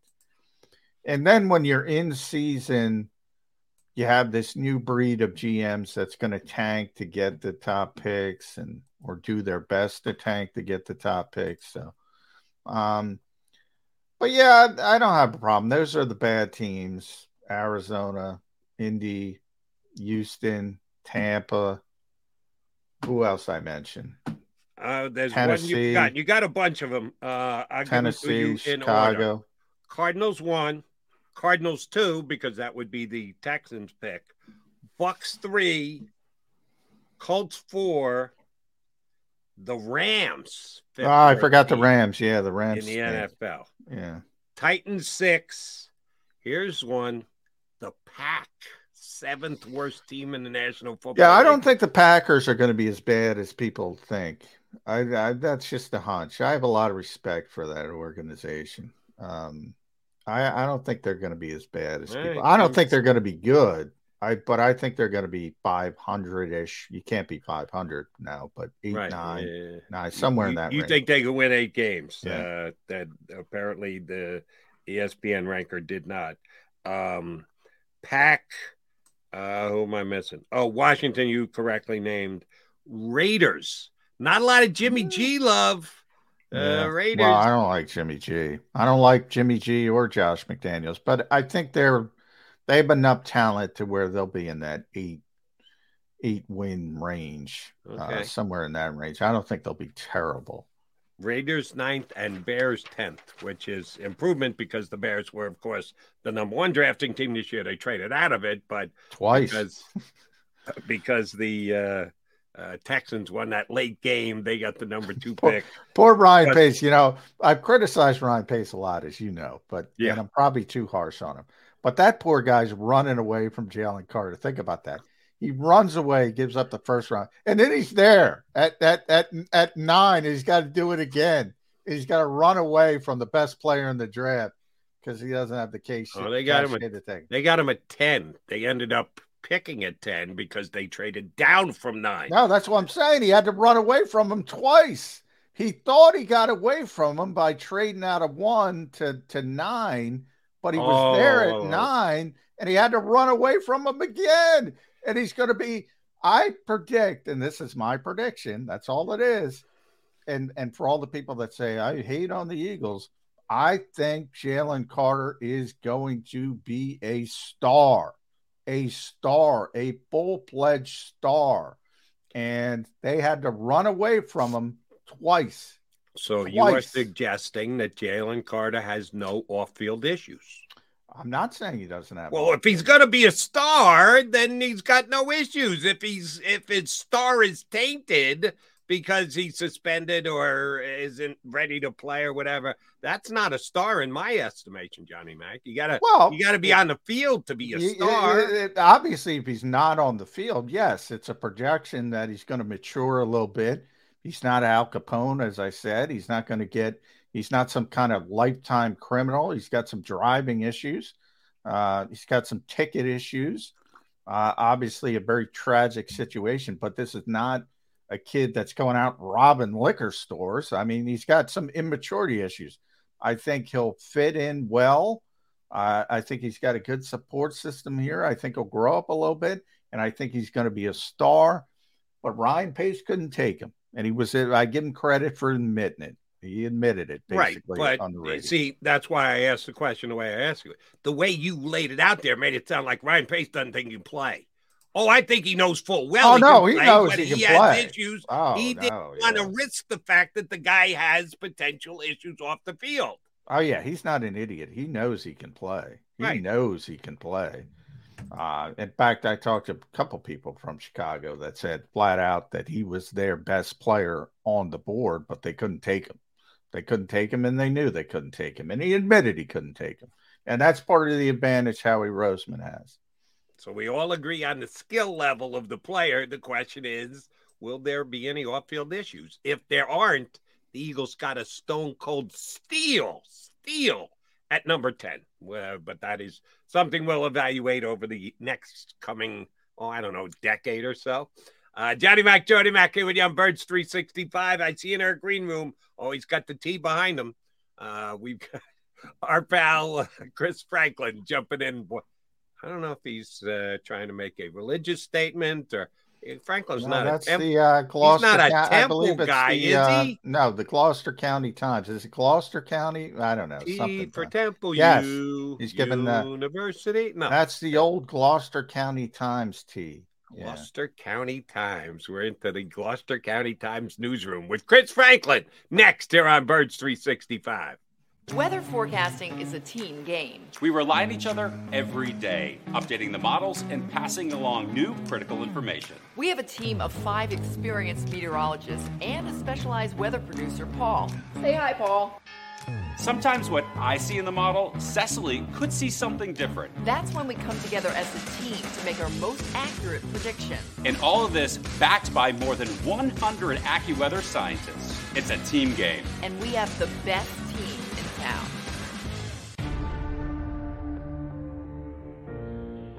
When it comes to the fight against insurance companies, large corporations, and the healthcare industry, injured victims are always the underdog. But that doesn't worry us. At Messa & Associates, we're an injury law firm from Philadelphia, and we come to fight. Our clients know that they've got representation with a chip on its shoulder, and it's the same chip that makes Philly the toughest city in the country.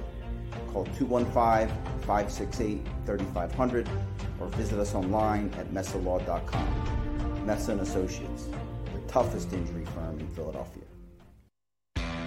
Go to get your game on. Go for the beers. Go for the cheers. Go for the hit and the hits. Go for the stakes and the stakes. Go to get your parlay on. Go to get your party on. Go for the scene. Go for the screens.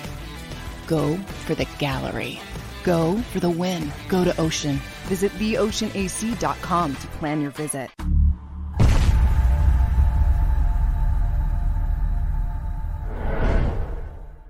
Celebrating the life of your loved one is what we do at Life Celebrations by Givenish. When the matriarch of the Dalloway family died suddenly at 82 years old, Life Celebrations by Givenish stepped in. They will make this the easiest thing that I know it's not easy, but they will make this as easy as possible. Life Celebrations by Givenish, customizing services as unique as the individual. I just know that my dad, who is in charge of everything, was not in charge of anything at that point when my guys. And again, just another shout out to this place for making it easy. Turning tragedy into a celebration of life, no matter how hard, is what we do at Life Celebrations by Givenish.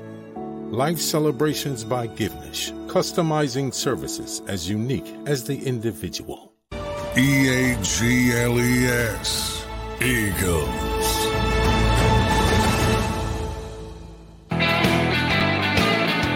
We got Mac and Mac here on Birds 365. I feel like I need to do that with the T in the background for Chris Franklin there. Looks like I should get down on my knees and begin to pray. It's not us pray. No. Trust me. If you go old school Gloucester County Times and newsrooms and everything, yeah, it's furthest thing from that. It's my journalism church. There you go. If you want to go that. Bless me, Father Franklin, for I have sinned. I don't know why I felt the need to say that, but I did. That T in the background. And oh, by the way, for all you other sinners out there who are Mac and Mac fans, Jacob Media fans, you go ahead and hit the like button. I know we're like the wallpaper, Johnny Mac. We're there every day. People tune in every day. It's the same bunch of guys on the stream every single. You can hit the like button once every blue moon. Keep us going. 535. We got to get the 1070. We got to double it. Is that right? I got to do the show math. Number 535, which means it's a Chris Franklin day. How's your off season been, Franklin? You know, it's been pretty good. You know, I've actually slowed down a little bit. It's weird because I'm usually so forced to like every single day like putting stuff out, and I was like, wow, I'm like doing 2-3 things here and getting a chance to see more of the overview of the team and relax a little bit. It's weird. Yeah, breathe. You get to breathe a little bit. Not too much, though, Chris Franklin. We got some players yesterday. But before I get to that, I want to bring up DJ Pluker coming in for a workout. Maybe I'm making too much out of this, but when Jordan Mailata, Jordan, he knows all of our names, Chris. He goes out of his way to sort of connect with the people that are there. And I believe it was Zach who asked him the question about the backup tackles. And he kind of joked around and he smiled and he said, you want the depth chart, mate? And then he said he had a tough time remembering the name of poor Fred Johnson and Roderick Johnson and Tyrese Robinson. Did I make too much out of that? Or I'm saying, man, maybe the Eagles want to upgrade at Andre Dillard, a bigger loss than maybe people realize. I think they could use a swing tackle because we saw, and to me, I think Jack Driscoll's more of a right tackle than a left tackle. Yeah. So if something ever happens with Jordan again, I think they need a solution. It wouldn't hurt to have him on standby, especially since you can use those practice squad spots for veteran guys. I think they're going to give like the guys like Fred, Roderick. One guy I like who's an undrafted free agent, Chim Okorafor from Benedict College. Thank you. I'm sorry. But when you look at him, like it's a small school, an AIA school. But when seeing his tape, limited tape you seen of him, was like, dude, he's physical and he's got that nasty edge that they like too. So I wouldn't be surprised to give those guys a look first, and then they got the kid from Louisville, is it too? Who's a good athlete? Yeah, I forget his name. Yeah, Trevor Reed. Yeah, he was one of that one too. He got more than Okorafor. I think he got more money than Okorafor. So especially playing big time, he's more of an established name. But yeah, it wouldn't hurt to have a veteran presence just in case something does happen. And I wouldn't be surprised if he's brought in a training camp. They see what he's like, and he's put in as a veteran practice squad, or maybe on one of the last guys on the roster. This question is for either of you two guys. Chris, if you know it, please give us the answer. What are they doing this week in phase 2? I guess we could get an updated number on how many pounds Jalen Hurts can bench press with his legs. But is it all just weight room stuff? Is it any film work included? We know it's no on-field stuff. That doesn't start till Tuesday because the Eagles are starting a week later. What are they all doing in there this week? There's some meetings going on. I know we got to know that firsthand yesterday. We had to leave it out, but yeah, they're meeting. They're starting to. I think you're starting to see lay the groundwork, especially for these two new coordinators. You're laying the groundwork for what they expect, how they want certain routes run, what concepts and stuff like that. Some indie work going on. They're working on Yeah, the side they're like on the guys. field, Jody. Yeah. And base two, base one, they're not on the field. Base two, every day the Eagles put out a slow motion video of Jalen Hurts throwing to Slow-mo, Devontae huh? or AJ Brown, and it looks tremendous. By the way, but they're out there, as Chris mentioned, doing some individual stuff, just throwing to each other. No team drills though. Right. Like the Patriots and getting docked OTAs. Doing every year somebody does more than they're supposed to do and gets penalized. The Patriots got evidently 2 OTAs taken away from them because they're doing too much work. The Eagles, on the other hand, Chris, they backed it up a week. I don't know. I mean, they played in the Super Bowl, so it was a long season. But they're not having a mandatory minicamp again. They've never had one in the Nick Sirianni era. It's hard to criticize them because it worked, right? Yeah. They made the Super Bowl. Any concern? They don't do much work. They're worried about soft tissue injury, soft tissue this, soft tissue that. Doesn't matter at all. Going in, I'm still sometimes somewhat of an old school guy in the mentality of that, but you can't knock it. If it's working, you can't knock changing it up right now, because the fact that you had all these guys, for the most part, survive the season and coming back, and you had all your major guys toward the end of the play for to make that playoff run, it helped out a lot. So does the old football me love to see the hard nosed grind thing? Yeah, because it's more football, it's more true to the old game, old sense of ways. But in fact, to see the new school and the science and everything that's also showing, you're like, hey, you know what? It's working. So if you want to have another run, especially as you mentioned, they had that long run. They went to the Super Bowl. That's quick turnaround before everything started again. Give them some time off and get some time off, or not be as taxed, and let them go from there. All right, Brian Johnson was here last year. He wasn't the offensive coordinator. He was the quarterback coach, but he was certainly in the building and part of the team that built the offensive game plan week in, week out, led by Sirianni, called by Shane Steichen. Sean Desai was not here before. Now, those who you've been able to hear from, the guys you gave availability to, seem to be singing his praises pretty well. But I'm sure there were some guys on the team who were a fan of Jonathan Gannon's. Any chance that any of these veterans go, what is this Desai guy thinking? We had a good thing going here, and he's actually tinkering with it and doing things differently. Any chance that there isn't everybody on the same page on the defense going into this season, Chris? I think there's always a chance for that, but for everybody I've talked to, it seems like they all like him. They all like Desai's intelligence. He explains well what the reason why they're doing the schemes and going behind that. And I mean, we even heard from Josh Sweat yesterday saying he's a big fan of defensive line, and how they like that. And I look at that. I think it's going to be more of a. I wouldn't be surprised if Desai goes earlier on, talking to the vets, seeing what they like, having possibly heard what happened early on in Gannon's tenure, when he came with Fletcher Cox and him. I wouldn't be surprised if he tries to go out and try to cut that off in the past before he becomes the issue. So I can see him. I don't foresee any major things. I think the biggest thing is going to be how much they adjust early on and try to get to it. It's just it's a lot of terminology. It's almost like going to, hey, I just learned Spanish and then I want to implement it and use it. I want to go to Mexico. I want to go to Spain and try to use it. And you're like, and it starts a little slow, well, this is a broken sentence. So I think it's going to be more of just getting used to the way he likes his things done instead of the other way, like Gannon did.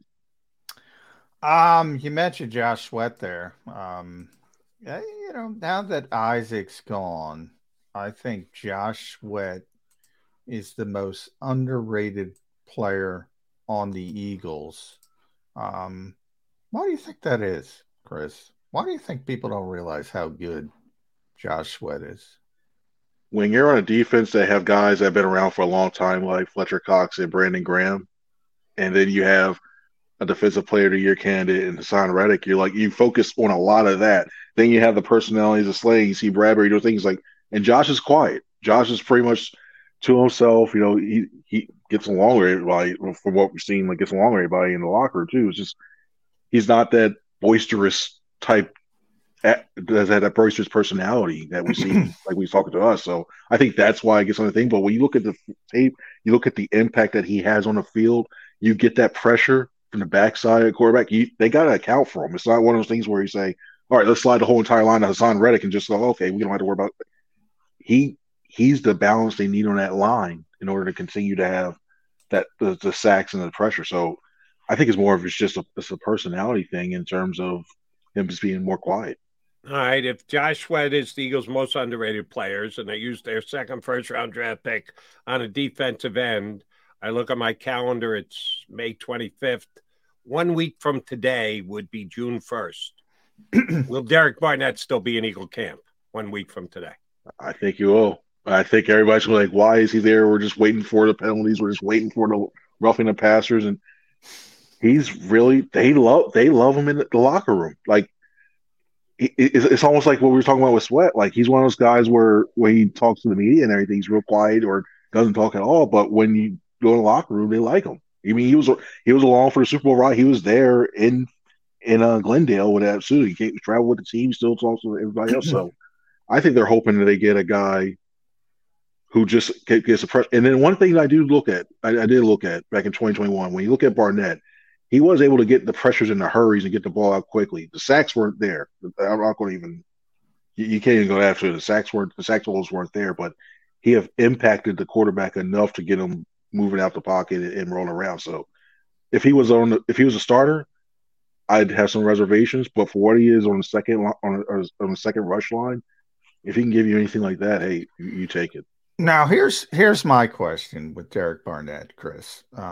And I'm not near Jody's turned the page on him like years ago. I still think last season I thought, you know what? As a rotational player, I got no issues with Derek Barnett, no issues whatsoever. Good player, just never lived up to expectations as the number 14 overall pick. And by the way, I'll add into it. Somebody was writing about Derek, and Darius Slay picked up on it and said, "This is the year." You know, Slay is a leader, man. He's always propping up his teammates. He's propping up Derek Barnett. Where's the playing time? Because you have Reddick, you have Sweat, you have Brandon Graham. Now you have Nolan Smith. I mean, barring injury, right? We always say that. There's no more reps. You got to get the 30th overall pick out there. Now, they're not going to cut him because they can get something for him. But I do think if I say to you, Chris Franklin, week 1, is Derek Barnett on this roster? Or is he traded? I think that is because I think you can get a day 3 conditional pick for Derek Barnett. There's a lot of teams that need pass rushers. Is he traded by that road opener in New England? I think there's definitely positional value in that. I think it'll be one of the defensive tackles. I think they go light because you have Milton Williams that can go defensive end or defensive tackle sometimes as well too. I think they go lighter at defensive tackle this year because you have Jalen Carter as well too. You think you get some more snaps out of him as well. So, and I know they rotate a lot, but I think maybe you cut one less defensive tackle to keep him on there. Just keep those bullets in. I mean, heck, there's like Janarius Robinson. We've seen him. They just had him stashed on there too. I think he's a guy they could probably basically leave off the 53 man as a possibility to make room for Barnett or vice versa. So I wouldn't completely shut it down or anything there. I just don't. I don't know. First of all, I said see who would want him, but I'd probably say he's on the roster. If you're going to match defensive tackles with defensive ends, Marlon T or Derek Barnett, if it comes down to that's the last defensive lineman that makes this roster, which one's staying, which one's going? I go Barnett. I really would because the only thing basically you use Marlon T as a backup nose tackle. In my opinion, look at it the other way. Like, well, I think he's more suited to be the nose, and I know you use the 5-man lines a lot on first down and second downs, but I don't see, especially with rush down. I think the edge rusher, that's where the positional value comes in. I think it's more valuable out of the edge rusher than the defensive tackle. No. Now, Marlon T is listening right now. We heard you say that, Frank. Yeah. You Yeah, I'll say this. You better be coming after me careful now. when you walk by his locker when you're ever His let brother's back gonna come to, after me too now. Now Tui's in the league now. I'm done. Tui's gonna. Here's why. Now Marlon's also coming off an injury, so who knows? You know, those PCLs, as Chris Maragos can tell you, things can go wrong with those PCLs. So we got to see if he's healthy first. But you know, if Barnett sticks, right, he's not going to have playing time. This is it too. This is it. He's gone next year because there's no the contract's done. So it's not like you're getting anything. People talk, well, you'll get a comp pick. Maybe, maybe not, depending on what the Eagles do. They're going to be in a different position where they're not going to put that into their strategy if we're getting a bunch of compensatory picks. He's gone anyway. Why not keep the player that's going to be around for a little bit? Because Marlon still has some time on his rookie deal. You can also pump him too. You put him on pup if you need to as well. So if you give him more time for that knee, I mean, we saw what do it with Tyree Jackson too. So if it came down to a final, if it came down to like a either or, I still take Barnett. But I think there's a chance that if it came down to those two, he's still, because we've seen that, like he'll be like him and Brett Toff and stuff like, yeah, you have a knee injury, huh? What? Yeah, you have a knee injury, right? Yeah, I do. Okay, yeah. Stash. Put him in there in case something happens. Let me ask you about Tyree Jackson. Shoot, we haven't mentioned his name on Birds 365 in a month. And John was singing his praises, so I was buying into, hey, this kid looks like he can play. Great move from quarterback to tight end and the like, and the guy just can't get a break with injuries. I thought there was a chance Eagles were going to move on from him during the offseason. They chose not to. He's back again. He's up against a numbers fight. They signed that free agent tight end who Dan Arnold. Dan Arnold. Yeah. My prediction is Dan Arnold will be elsewhere before the season starts. If it is a Dan Arnold, Tyree Jackson for that fourth tight end spot, who you got? I don't even think they keep four tight ends. Yeah, I'm talking practice squad too. The roster and practice squad.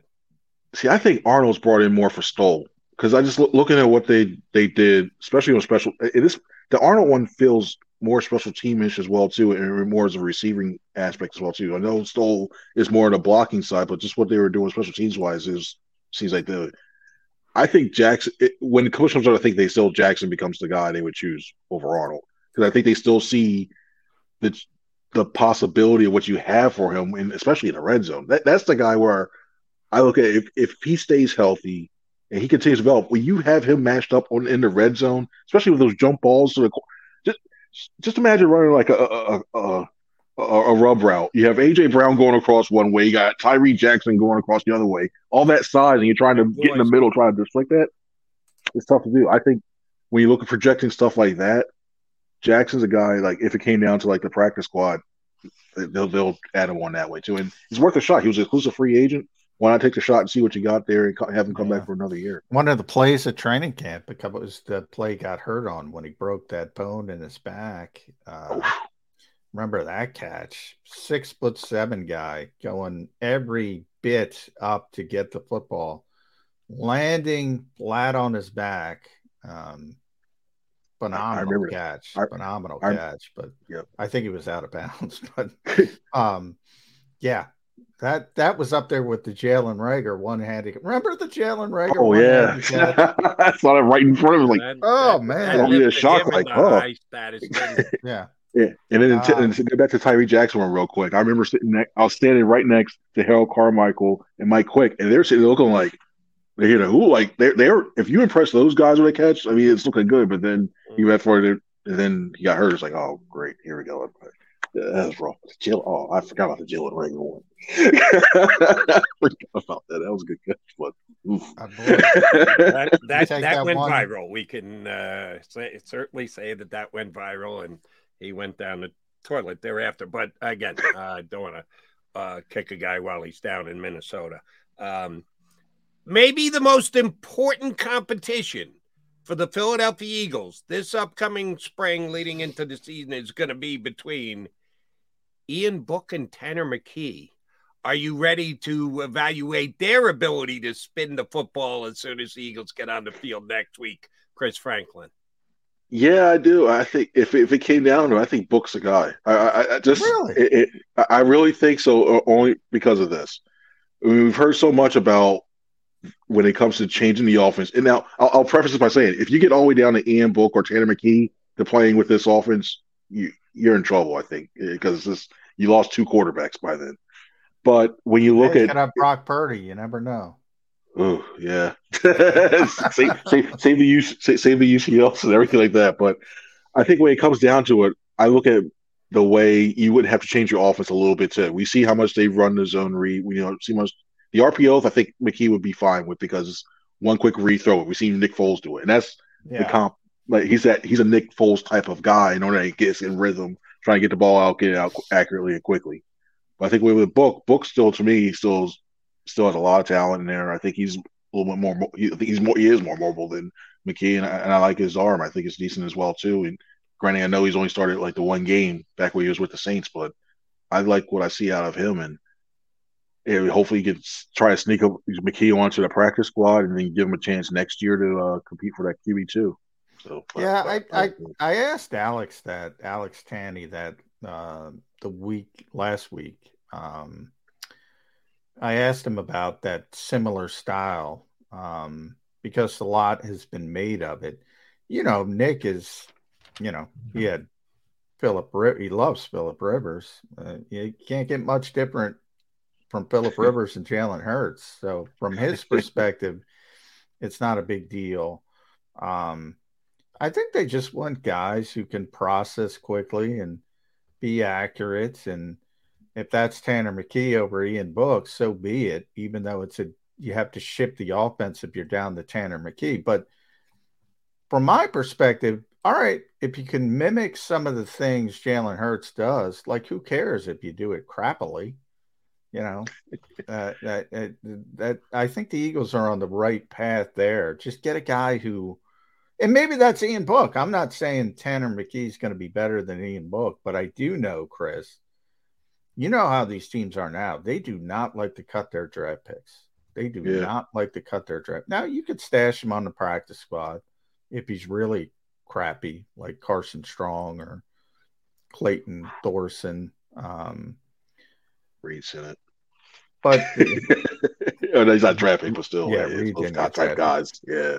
But Ian Book was a 4th-round pick, I believe, of New Orleans. So I'm kind of like, and he was a really good college player.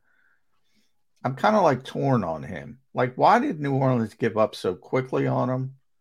And he's kind of undersized where Tanner McKee, but Tanner McKee's like 6'6". I don't know. That's going to be an interesting competition. You usually don't get too excited about third-string quarterback. I'm kind of excited about third-string quarterback. I think it's an interesting competition. For me, quarterbacks are always saying, if anything with a quarterback, I'm sitting there, I'm looking, I'm like, oh, cool, what's his footwork? Oh, this guy's footwork's good. Okay, you see how well he kept the backside in because they have to respect him running on the outside. And I just think when you have a more mobile quarterback, I mean, accuracy, we've heard Nick, accuracy is key on that one. And if both guys are accurate or as accurate as they can be, I look at the guy at a mobile quarterback because I think he gives you more spacing, and the fact that he can't just forget about contain or I watch that, you may have to add a spy. That just the fact that you can occupy an extra guy or two who you're afraid that's going to pull out on like a zone read or something like that. I just think you get more space to run some more stuff on the backside as well too. So I think for me that's a big thing from that to have a mobile guy. All right, shame on me for not being able to remember because they got Ian Book during the preseason last year, right? The end of preseason, end of waivers, final cut. They right. Got them off waivers. So the Eagles had 4 quarterbacks in camp last year: Hurts, Minshew, Carson Strong, and Reed who's Sinnett. the other guy? Reed Sinnett. Where is Reed Sinnett? Was he XFL, USFL? Forget where's Waldo. Where's Reed Sinnett these days? Come on, you guys. He was, you were tight with him. You were like this. Where is Reed Sinnett these days? He was playing for One of those. He's playing for the XFL. He's playing in the spring. San Antonio, the mighty San Antonio Brahmas. What was his quarterback ranking? If you have it handy there, Johnny. That I can't help you with. It's tough to get those. Can't get the San Antonio. What are they? He was a backup with the Brahmas. He was back. He started one game. He was 13 of 19 for 97 yards and a touchdown. That sounds like. And that didn't get him immediately signed on an NFL roster this year? As of now, he is not signed to an NFL roster. But, the San Antonio Brahmas have a legendary history, and he's part of it. Who's the coach of the San Antonio Dramas? San Antonio head coach, the GM and the head coach is the great Hines Ward. How about that? Well, I actually saw one of their games. Yeah, I had that on my TV, and I'm going, I know who that is. It's Hines Ward. Paxton Lynch is on that team, was on that team. Jack that's Cohn. why Reach the Net wasn't playing, because he was sitting behind Paxton Lynch. Jack Cohn. Can't be Paxton Lynch. Another former Notre Dame, also Wisconsin quarterback, Jack Cohn, and Ben Kurtz. Remember him too. Oof. East Carolina, Virginia guy. So a lot of competition at quarterback for the San Antonio Brahmas 365, baby. Yeah, good luck. Hines better come on show every single day. He's got to be a featured guest on Dramas 365. All right, so next week, with the Eagles actually doing some outside teamwork drills as a squad rather than just individual and the like, give me a potential storyline that you're going to be working on, Chris, that you're thinking about, either a competition, either a guy stepping up into a more important role, or an issue that the Eagles have. What are the things you can't wait to get out there and be able to see and add that to your story that, the Eagles are better than I thought they're going to be here. No, this is something that the Eagles still have to address. Is there a story you're leaning toward next week? And, oh, by the way, the only one who's going to steal it is McMullen, because none of the other Eagle beat writers are watching right now. But just talk to me. Forget that John's here. You got the makings of a story for next week when the Eagles actually get on the field? Being that we're in the cone of secrecy and silence right now. You got the T behind you. No one would steal with the T behind you. They know that they would face eternal damnation if they stole a story idea from you.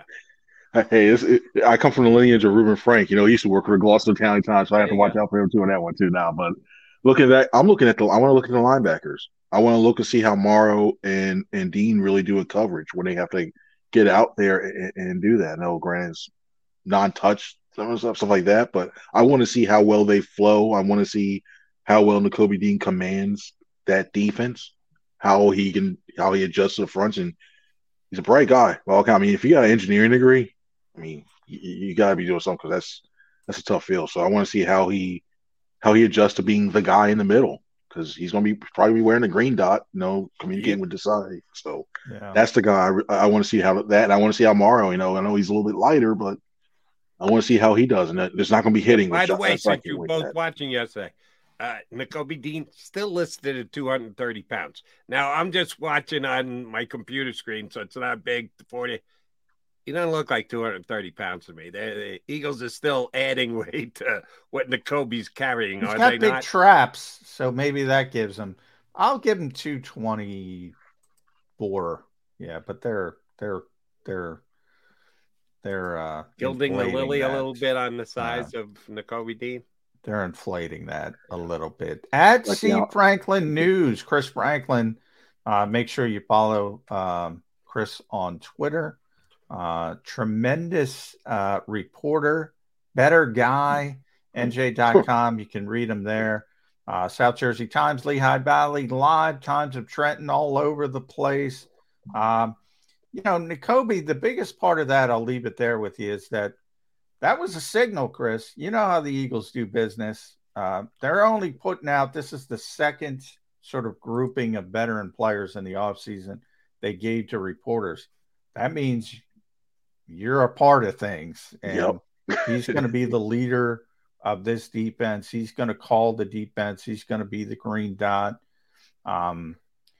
They planned for this, but are you a little concerned that they didn't carve out a little bit more time for him last year? Say, hey, take a series for Kaiser White here, there, or do you think it's not that big of a deal? 34 reps overall.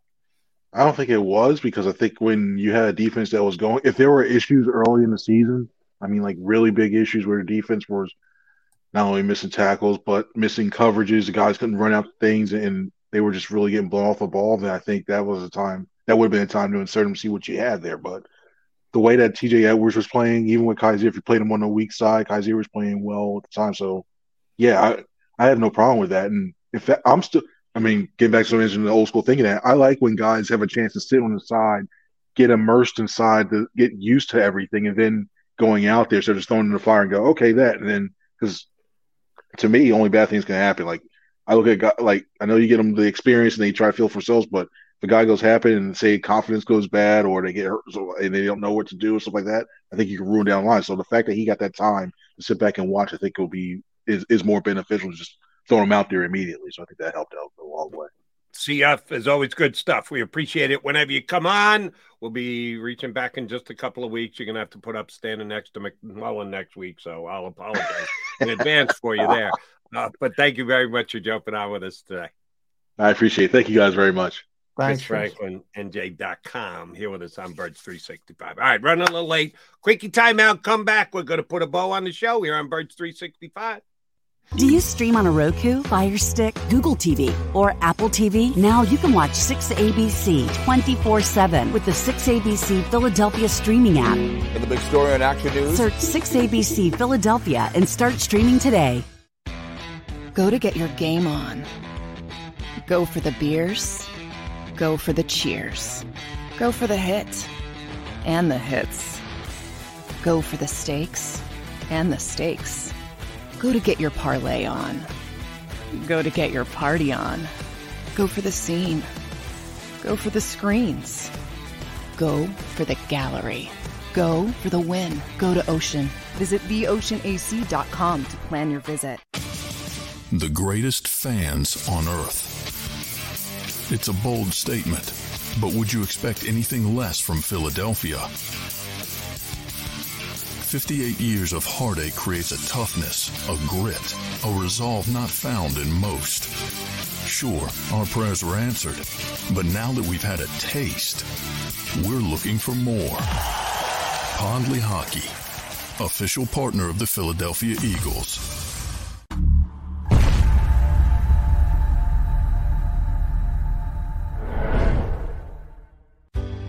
Go passionately. Go fearlessly. Go confidently. Go Birds! Go confidently towards your goals with First Trust, Philly's hometown bank for nearly 90 years, and the official bank of the Philadelphia Eagles. We're focused on getting you over the goal line. So go with conviction. Go with trust. Go Birds! And go forward with us by your side. First Trust Bank, the official bank of Philadelphia Dreams. Oh, and go Birds. All right, did you know I was the Mommy Slam Dunk Champion? Really? Yes, really don't sound so surprised. Let's see it. Oh, you're ready. All right, here we go. Let's hear the crowd. So go to right, I go to left, fake a mama. Mama, go up, mama! She did it. Again? You can't avoid gravity, but United Healthcare can help you avoid financial surprises by helping you compare costs and doctor quality ratings. United Healthcare. Uh-huh.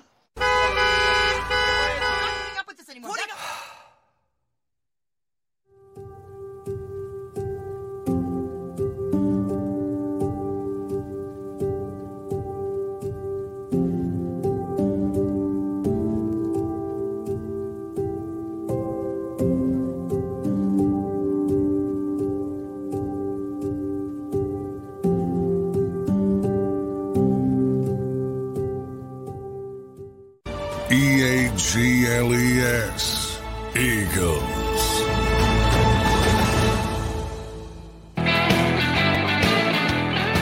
McMullen and McDonald. Last couple minutes here with you on Birds 365. Go ahead and hit that like button before you exit stage left, which we're going to do coming up here in just a couple minutes. Last question for you, Johnny Mac, and then I'm not going to see you for a couple days. I'm off tomorrow. We're off on Monday. You won't have to put up with me till Tuesday. But answer me this.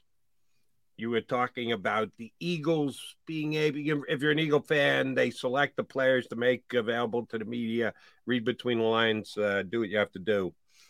We hear all the time about the Eagles do thing as a collaborative effort, the draft, that there are scouts and there are assistant general managers and there are coaches. And, of course, Jeff Lurie steps in and tells them to take Jalen Hurts when he's available in the second round.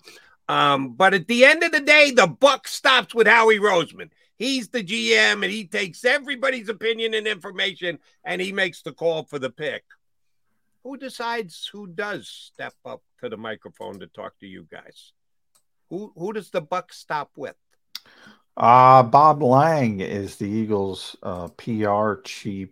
Now, the buck stops, He tries to corral players as best. Sometimes players aren't available. Like when you asked me to predict, who knows what Brandon's doing? I said 100% on Brandon. Yeah, We didn't get Brandon. I agreed with you on that one.